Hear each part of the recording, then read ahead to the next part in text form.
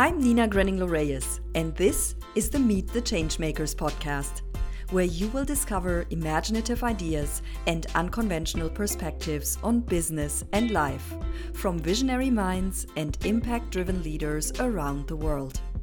Together, we have one thing in common. We are obsessed with creating a better tomorrow, and we are ready to make it happen.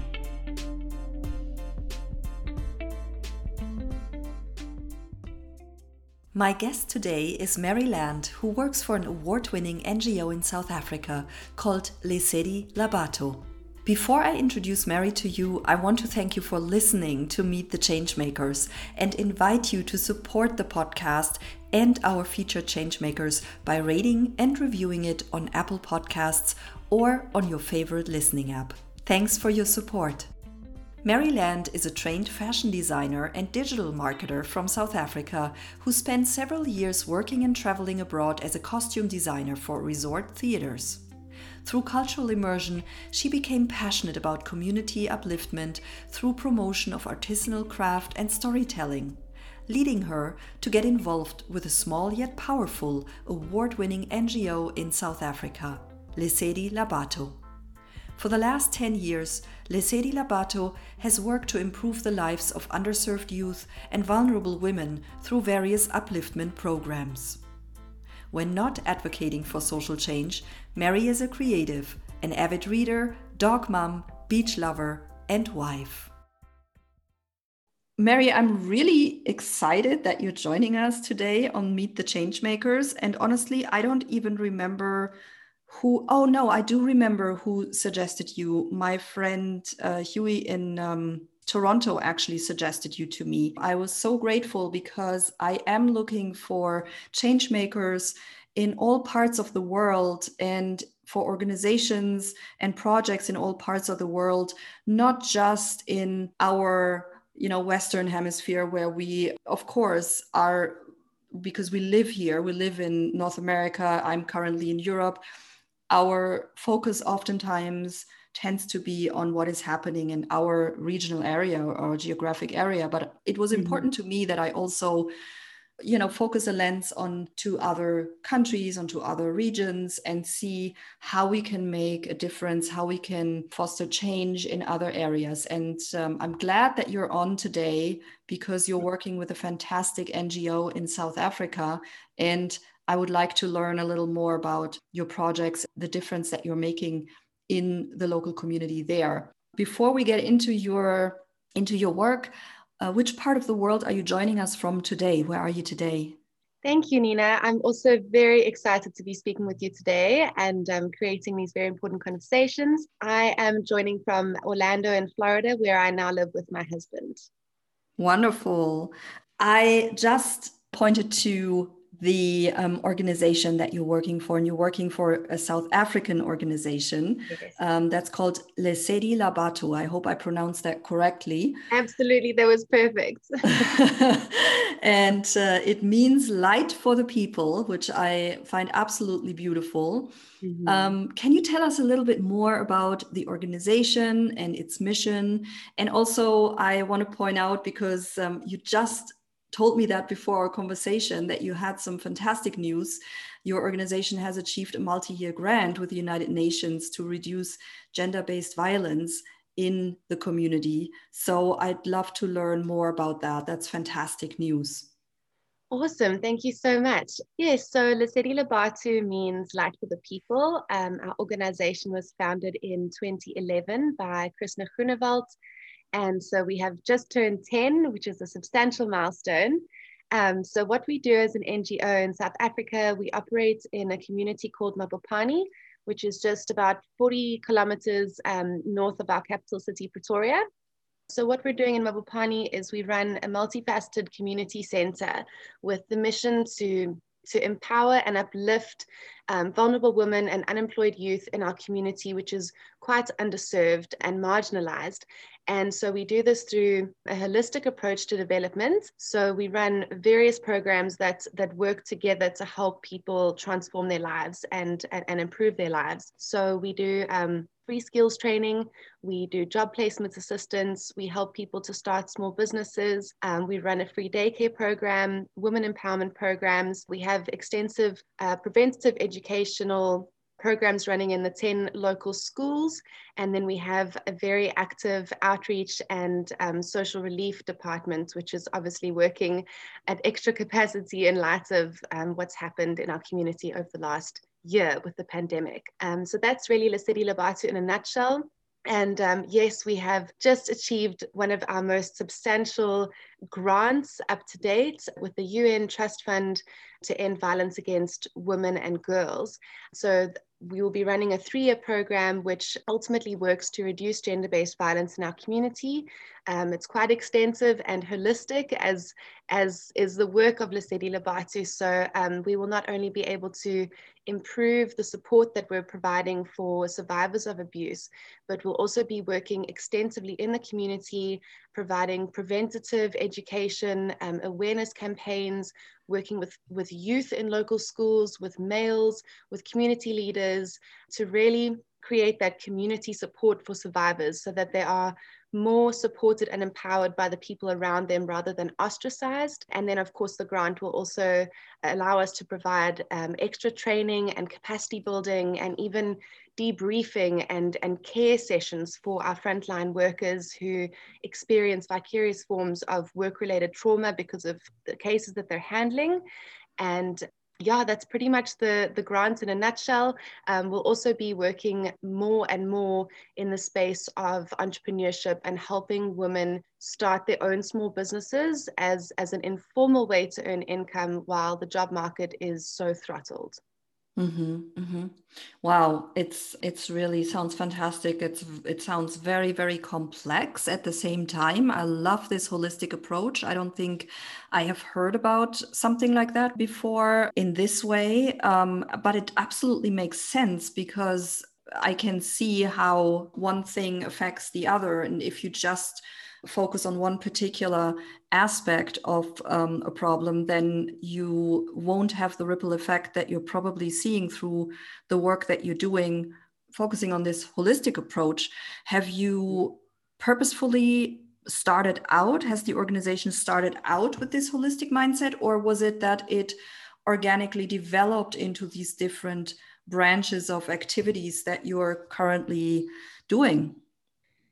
We definitely didn't start out with such a holistic approach. Back in 2011, actually before that, Krishna Groenewald, our founder, had started Lesedi Lobatu as a small project underneath the umbrella of another NGO called SA Cares for Life. And the program was just growing and growing. And so she branched out and made Lesedi Lobatu independent in March of 2011.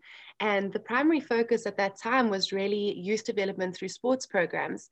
And as the work continued in the community and more needs were realized, so our projects grew and really started to form this holistic approach. And now here where we are 10 years later, thanks to the partners that we've had over the last 10 years and our experience in the community, I think it's quite hard to get really in the thick of things of community development in such an underserved area and really just focus on one element of people's struggles. You know, we like to think of it in terms of the Maslow hierarchy of needs. You know, in order to reach that very top tier of self-actualization and living a purposeful, fulfilled, independent life, you know, you really have to start at the very bottom, which is the most basic human needs, commodities, and work your way up that pyramid to get to that top tier. And you can't miss a level in order to get there. So that kind of inspires a lot of our approach these days, but we definitely didn't start out that way. It's just thanks to the incredible growth of the organization and our response to the needs of the community and how they change. Mm-hmm. That's super interesting, and probably also, you know, an inspiration to other organizations that might start out in a certain area and then can't even foresee where they might actually end up growing, in which other areas they might be working in, 5-10 years from today, because also the world around us is so fluid, and we can't expect or anticipate certain events that are happening around us, like, for example, COVID-19. And I read actually on the Lesedi Labato website that gender-based violence is unfortunately a very tragic endemic in South Africa. And I was shocked, for example, when I read there are some statistics for those people who want to learn a little bit more, check out their website. But I was shocked when I read on your website that gender-based violence cases have tripled in the country during the COVID-19 national lockdown. So can you tell us a little bit more about the situation in South Africa and how your organization then empowers women to rise above their vulnerable circumstances? Yes, absolutely. This has really happened in our community, but I think that it is an issue that is actually globally widespread throughout the pandemic, in any type of community or country that was already struggling with violence against women and girls. The environment of COVID-19 and what all the strains and restrictions have led to has really exacerbated gender-based violence or violence against women. And so, South Africa's lockdowns were some of the strictest in the world. And that was primarily because a large part of our population, about 30%, is living with HIV/AIDS or tuberculosis. And this highly, suppresses one's immunity. And so our government was very, very strict with lockdowns. They were very hard. And if you're privileged to live in a comfortable home, with access to the internet and all that you need at home, the lockdowns are inconvenient, but they're manageable. And if you can picture life in a community, or, in South Africa, we'll call it a township, you have large households of people living in informal shelters like a shack or a basic 1 or 2 bedroom home with up to 10 or even more people living under one roof. And everything is very cramped. And of course, it's removed from the city and its access to all the resources, because of the segregation of apartheid. And so lockdowns in the community were near impossible to manage. On top of that, it's estimated that about 100,000 businesses closed down in South Africa throughout the pandemic. And that means that our unemployment rate has skyrocketed. So breadwinners lost their income, families are super strained financially. There's a reliance on alcohol and drug abuse because there just isn't access to better support. Social services were throttled and just overwhelmed and at times shut down. And so what this translates to is a very desperate situation for women who were already vulnerable or living with an abusive partner. And so gender-based violence really, really skyrocketed throughout the pandemic in our country. And another factor to mention is that for a woman who is so desperate to feed her family and really has no other means, especially for foreign nationals, women who came to our country to find a better life from neighboring countries, they don't have the opportunity to work formally. And so they are forced into commercial sex work, which is a very abusive and vulnerable environment. And so our organization was already working in the space of empowering women before the pandemic, but throughout the last year, we just felt so strongly called to respond in a bigger and more impactful way. And so we developed and we started a program called Ikemele, which means to rise up in our local language. And what this does is it pulls together some of the very important existing services of Lesedi Labato, skills training, counseling, psychosocial support groups, and then also just practical support in terms of food parcels and transport fare. And all of these services work together to help vulnerable women overcome their past and the trauma that they've lived and get to a point where they can become financially independent and reduce their risk of relying on an abusive partner. Of course, this program design has really inspired project that we've proposed to the UN, which will now be rolling out and really expanding the impact of the work that we've been trying to achieve for vulnerable women in our community. Yeah, that's shocking when you describe the circumstances, and we living in our, like you said, comfortable apartments or houses somewhere in North America or in Europe, we can't even fathom, or we don't think about the living circumstances and what that might do. But it's absolutely, then, if you think about it, no surprise to see it tripling. How was this measured? How do you even know what the numbers are? Are you going through the communities and talking to people, or are cases reported more? I'm just wondering if a lot of this violence is also happening in your home. It's probably incredibly difficult to even get it reported and get to the root cause of it, because it is so private. Absolutely. I think something very important to mention, just to provide some further context to our specific community, is that it's a typically African patriarchal society where the male of the household has the last say. It's culturally seen that, he can, I don't know how to say it better, but the male has control over his household, and his partner or his wife, it is seen from the community that domestic issues are handled within the household by the male, how he pleases to do so. And so women don't feel that they have the voice to stand up and say, enough is enough, this isn't right, I shouldn't be being abused. Another issue that we face is that the police are not always as active as they should be in some cases, or well trained enough on how to handle a report of a rape or domestic abuse. And so women often do not report their abuse. So it is very, very hard to track the actual statistics. A lot of the gender-based violence statistics throughout the pandemic were actually tracked by the number of phone calls into hotlines that do support survivors of abuse.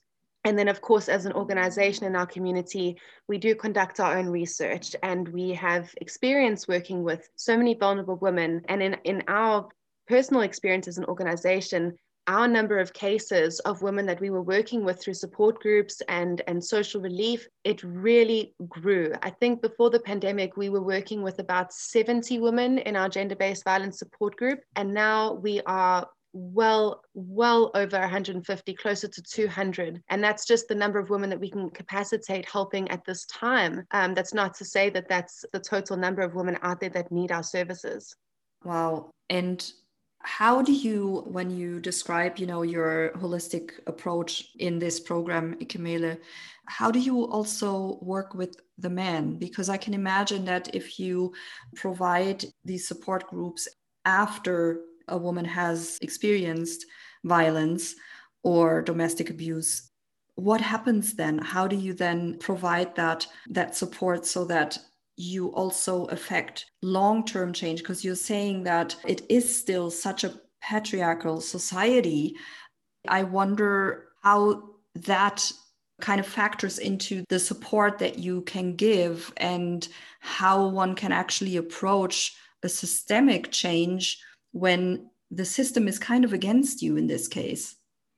Yeah, that's such an important question to pose. I think that working with supporting survivors of abuse is absolutely crucial, but if that's all that we focus on, we're just putting a Band-Aid on the gunshot wound. And one has to go back to the systemic issues and address the community beliefs and behaviors and attitudes in order to actually see a reduction in gender-based violence. The work that we do with males, we have recently started expanding this more in light of the tragic increase in gender-based violence. We find it very important, knowledge is power. And if you've grown up in a certain way with certain beliefs that can be toxic, you don't know better, you don't understand a different viewpoint. And so it's very important to work with males and to empower them with the knowledge around the different forms of abuse, sexual health, gender-based violence, and what their role is as a male in their community,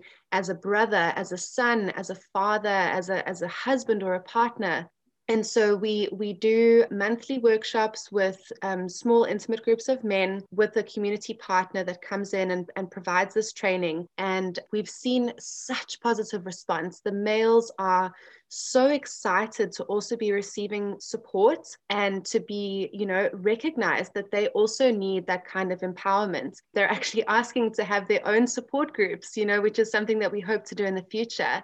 The other kind of preventative work that we do with males is in the local schools. As I mentioned before, we have 10 partnering local schools, and we are actively involved. We go in with a preventative educational toolkit, and we have actual classroom sessions with young girls and boys from primary school level up to high school level. And this toolkit provides really the soft skills and that extra knowledge that the government school syllabus isn't focusing on quite enough around, again, sexual health, gender-based violence, human rights, healthy relationships, mental health, all these elements that the youth need to be able to make better decisions in their future and have healthier relationships. And I think that when you can target the youth who may themselves be vulnerable to abuse or exposed to acts of violence against women, that is where we can start to see the future change for our community. Mm-hmm. Yeah, truly a generational change then by Mm-hmm. addressing the next generation. Another question I have for you is we just talked about how, due to the COVID lockdowns, gender-based violence cases have gone up so much. Were there any other initiatives or programs that you've seen affected due to the pandemic, and how did you respond there? Yeah, honestly, during hard lockdowns, almost all of our programs were disrupted. It really required us to stay on our toes and adjust and find a sense of resilience as a team, and just adapt week by week to what was going on with the lockdowns and what was going on in our community. I think the other kind of biggest issue that has come to light or has been exacerbated is just the livelihoods of people. As I mentioned, our unemployment rate has really skyrocketed. Before the pandemic, we were at about 25%, and now realistically, we're at about 34%. But again, not everything is recorded. That could be even higher. And so a lot of people are without work. Obviously, most of the jobs are in the cities, and with lockdowns, people didn't even have the ability to get to the city from the townships. And so people are struggling, people are hungry, they don't have a way to feed their families. And so our outreach department has really had to expand and try to increase its impact in just providing that basic emergency relief while we get through this and we are able to rebuild again. Mm-hmm. And how is South Africa doing right now? I know we hear a lot here in Europe and in other countries about the South African variant as it comes to the virus itself, but we don't hear so much about how the country is actually doing right now and what the numbers are and what the vaccination rate is. So unfortunately, the vaccination program is rolling out slower than desired. Our healthcare workers have been vaccinated. They're starting to vaccinate the older population, but it is rolling out slower than in, established first world countries. Very sadly, there is a fear of a third wave. The case numbers have started to increase again. In South Africa, it's winter right now, and that is just, the worst scenario possible for a virus like COVID-19. So currently the situation, the last couple of months has been pretty good. The restrictions have eased, but there is fear of a third wave of lockdown while we wait for the vaccination to roll out. Mm-hmm, mm-hmm. I also wanted to ask you, this is something that I'm always curious about, coming from a marketing and brand storytelling perspective as well, is that Mm-hmm. as an organization, you have raised quite a good amount of money through your various initiatives over the last few years, including that multi-year grant that we just talked about with the UN. How do you manage to raise awareness and motivate donors to give in a time where we do see social media algorithms make it harder for organizations to widen their organic reach? Nonprofits usually don't have the same amount of money to promote and to use the promotional tools that we currently have available with social media and with the internet. And also, we don't want to spend every dollar that we get on marketing, because that dollar might be used for our actual projects and programs. It's always a very interesting conversation around how do you get the word out these days in a time where you do see algorithms make it harder for organic reach. Absolutely. That is a very interesting question, and something that we are quite often asked about. Absolutely. We try to keep our administrative overheads to the absolute minimum. I think besides for just running our website, we do not pay for any other digital marketing services. We're very active on Facebook and Instagram, our email marketing and other digital marketing avenues, but we do things as freely as we possibly can so that every, rand amount does go towards actual program activities. And I think the secret to fundraising and raising that support that we need is to be as diverse as possible. Of course, our grants are our major, it's the backbone of our funding. It's what funds actual program activities. We also have partnered with some very, very special organizations, who run a foundation and are able to rally for support on our behalf. That has really carried us through the years. And then in terms of crowdfunding initiatives, getting our supporters involved, that individual giving, again, we have to be as diverse as possible, run active campaigns. The storytelling aspect to that is so important, because when you're asking somebody to sacrifice some of their hard-earned, money, they have to understand why. Why do they need to give this up? Why is it so important? What is the issue? And how can their rand amount or their dollar amount, how can that affect change, practically, without getting lost in the system somewhere?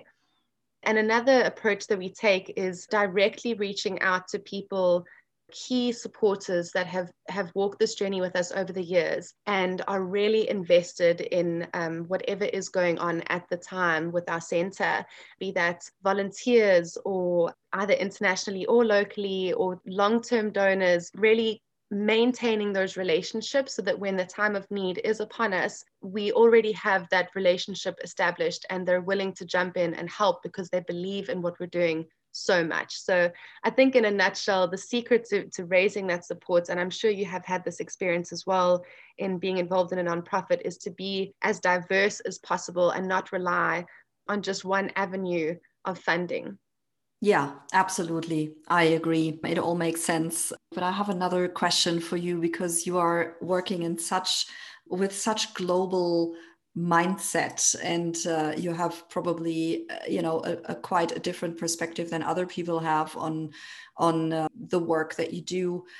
Do you think people, as a result of the pandemic, have gained an increased awareness about how interconnected our global lives are, and maybe an elevated sense of the global community that we are part of? Because we're sitting here now talking about a NGO in South Africa, and at least to me, I've actually expanded my worldview during the pandemic and looked beyond borders, also because there are so many nuances when it comes to how can we get the world population vaccinated? What does it mean for individual countries if they are, for example, what we're seeing in India now, if they're affected harder than other countries, and how can we come to help? And what does it mean then for global trade, for example, and for our global economy and how we live together?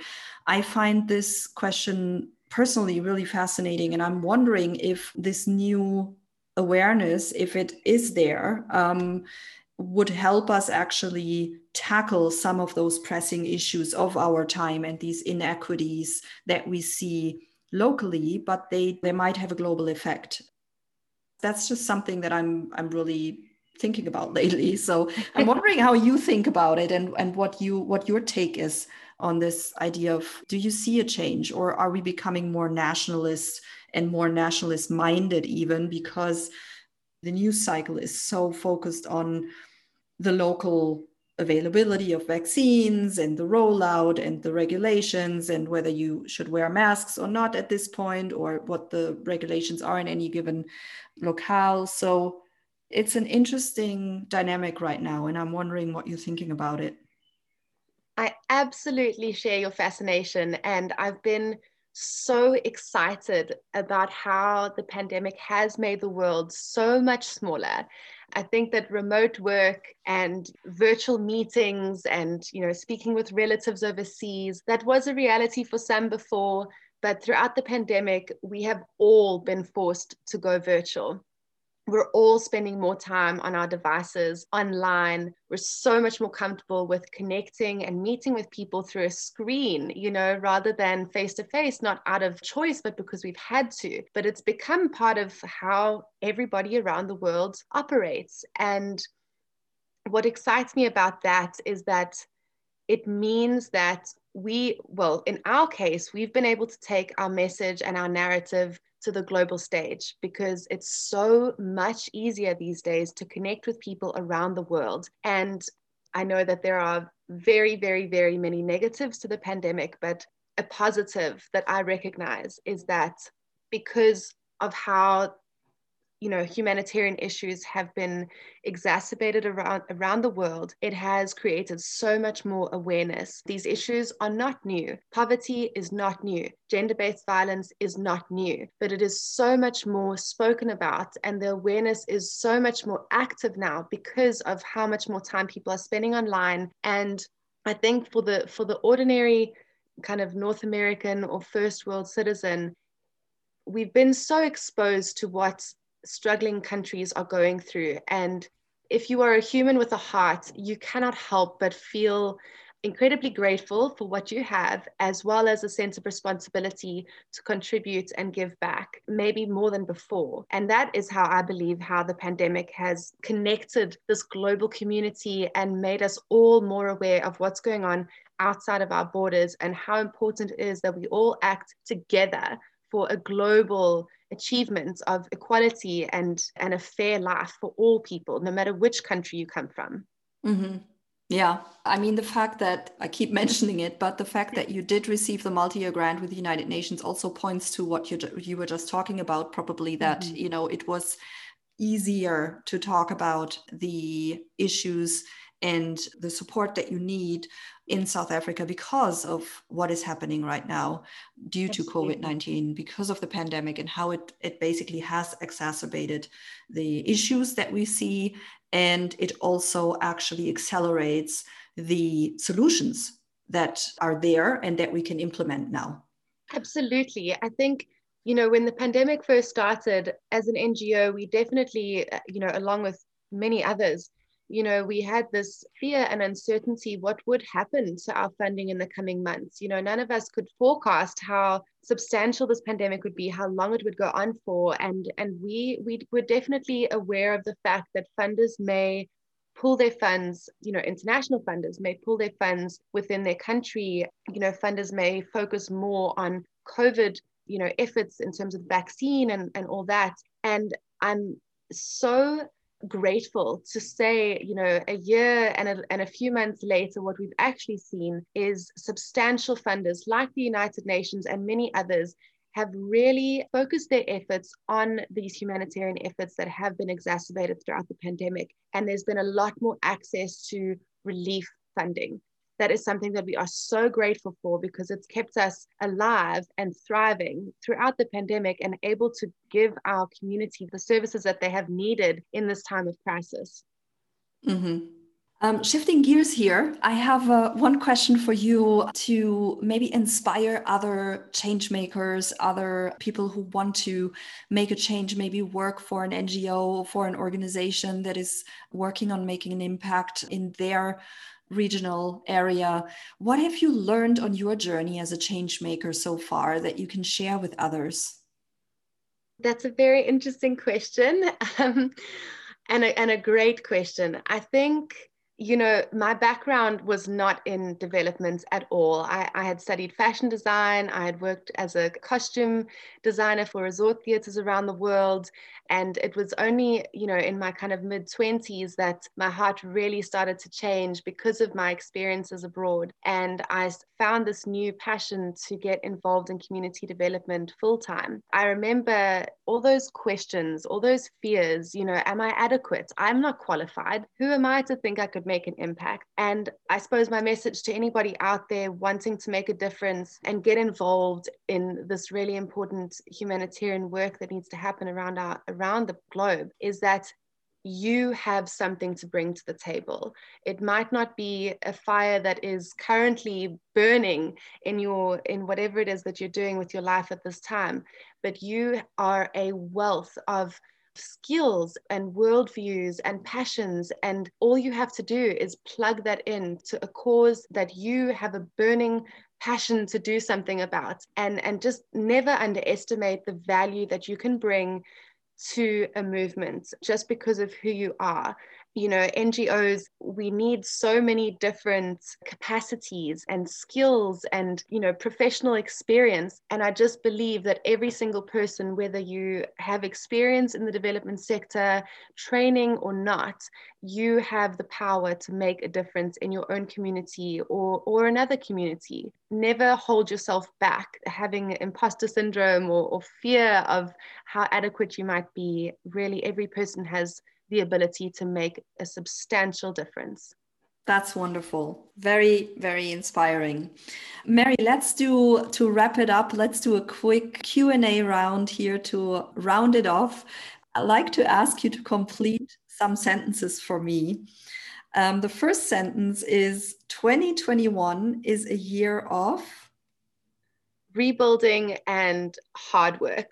A friend said to me somewhere during the middle of last year, we were talking about this coming year and could we be excited for 2021? And she just said, I think next year is going to be so much hard work. And it really struck me. And I really believe it's true. We have so much work and rebuilding to do after 2020. Absolutely. And the last thought-provoking book that you read was?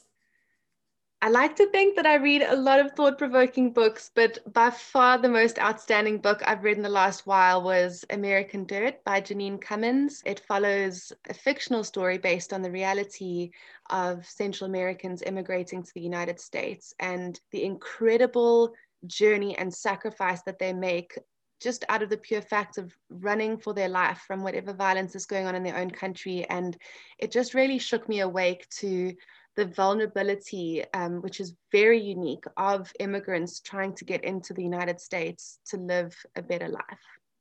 Wow, I need to put that on my reading list. Definitely. Yeah. It's very, very, very good. I couldn't put it down. One of the best pieces of advice I have received is? Definitely advice that my mother has given me since I was a little girl. How do you eat an elephant? One bite at a time. I apply this in my daily life when I'm making big decisions or facing what feel like mammoth tasks. Everything can be achieved. You just have to start one bite at a time. That's a really wonderful saying. I have not heard it that way. Is that a South African saying? It may well be, I mean, one doesn't typically eat an elephant, but it's a great saying. Yeah, I know. And last but not least, a change maker who inspires me is? I mean, being South African, I cannot not mention Madiba, Nelson Mandela, the father of our nation. He inspires average South Africans every day. His principles and his legacy lives on. But I also have to mention one that might be quite controversial at this stage, but Melinda Gates inspires me a lot. I heard her speak at a summit at a very pivotal point in my life where I was starting to transition to full-time community development, and her principles and her values continue to inspire me. Yeah, beautiful. Mary, where can people find you and your organization and connect with you? Sure. So I am on LinkedIn. My full name is Mary Lant, so you can easily find me there. In terms of our organization, please go to our website. That's www.lesedilebatu.co.za, as well as find us on Facebook, Instagram, or YouTube. We would be so honored if you would just follow us and just stay in touch with the work that our organization is doing and be inspired with us by the good things that are going on in our community. Wonderful. And I will, of course, link out to Lesedi Labato and all of your social profiles as well, so that people can find it easily once the episode is up. Thank you, Mary, so much for your time and for giving us a little bit of an insight into the great work that you're doing in South Africa. And I wish you all the best for this year and the future, and much success with your work there. Thank you so much, Nina, and thank you for the opportunity to bring this conversation to your audience, and all the best with your wonderful, very inspiring podcast. Thank you for listening to this episode of the Meet the Changemakers podcast. While you were listening, were there any moments you found inspiring, instructive, or hopeful? Can you think of anyone, maybe a friend, colleague, or fellow entrepreneur, who would appreciate this conversation? If so, take a second and share today's episode with them. Because together, we can make it happen and build a better future. Until next time.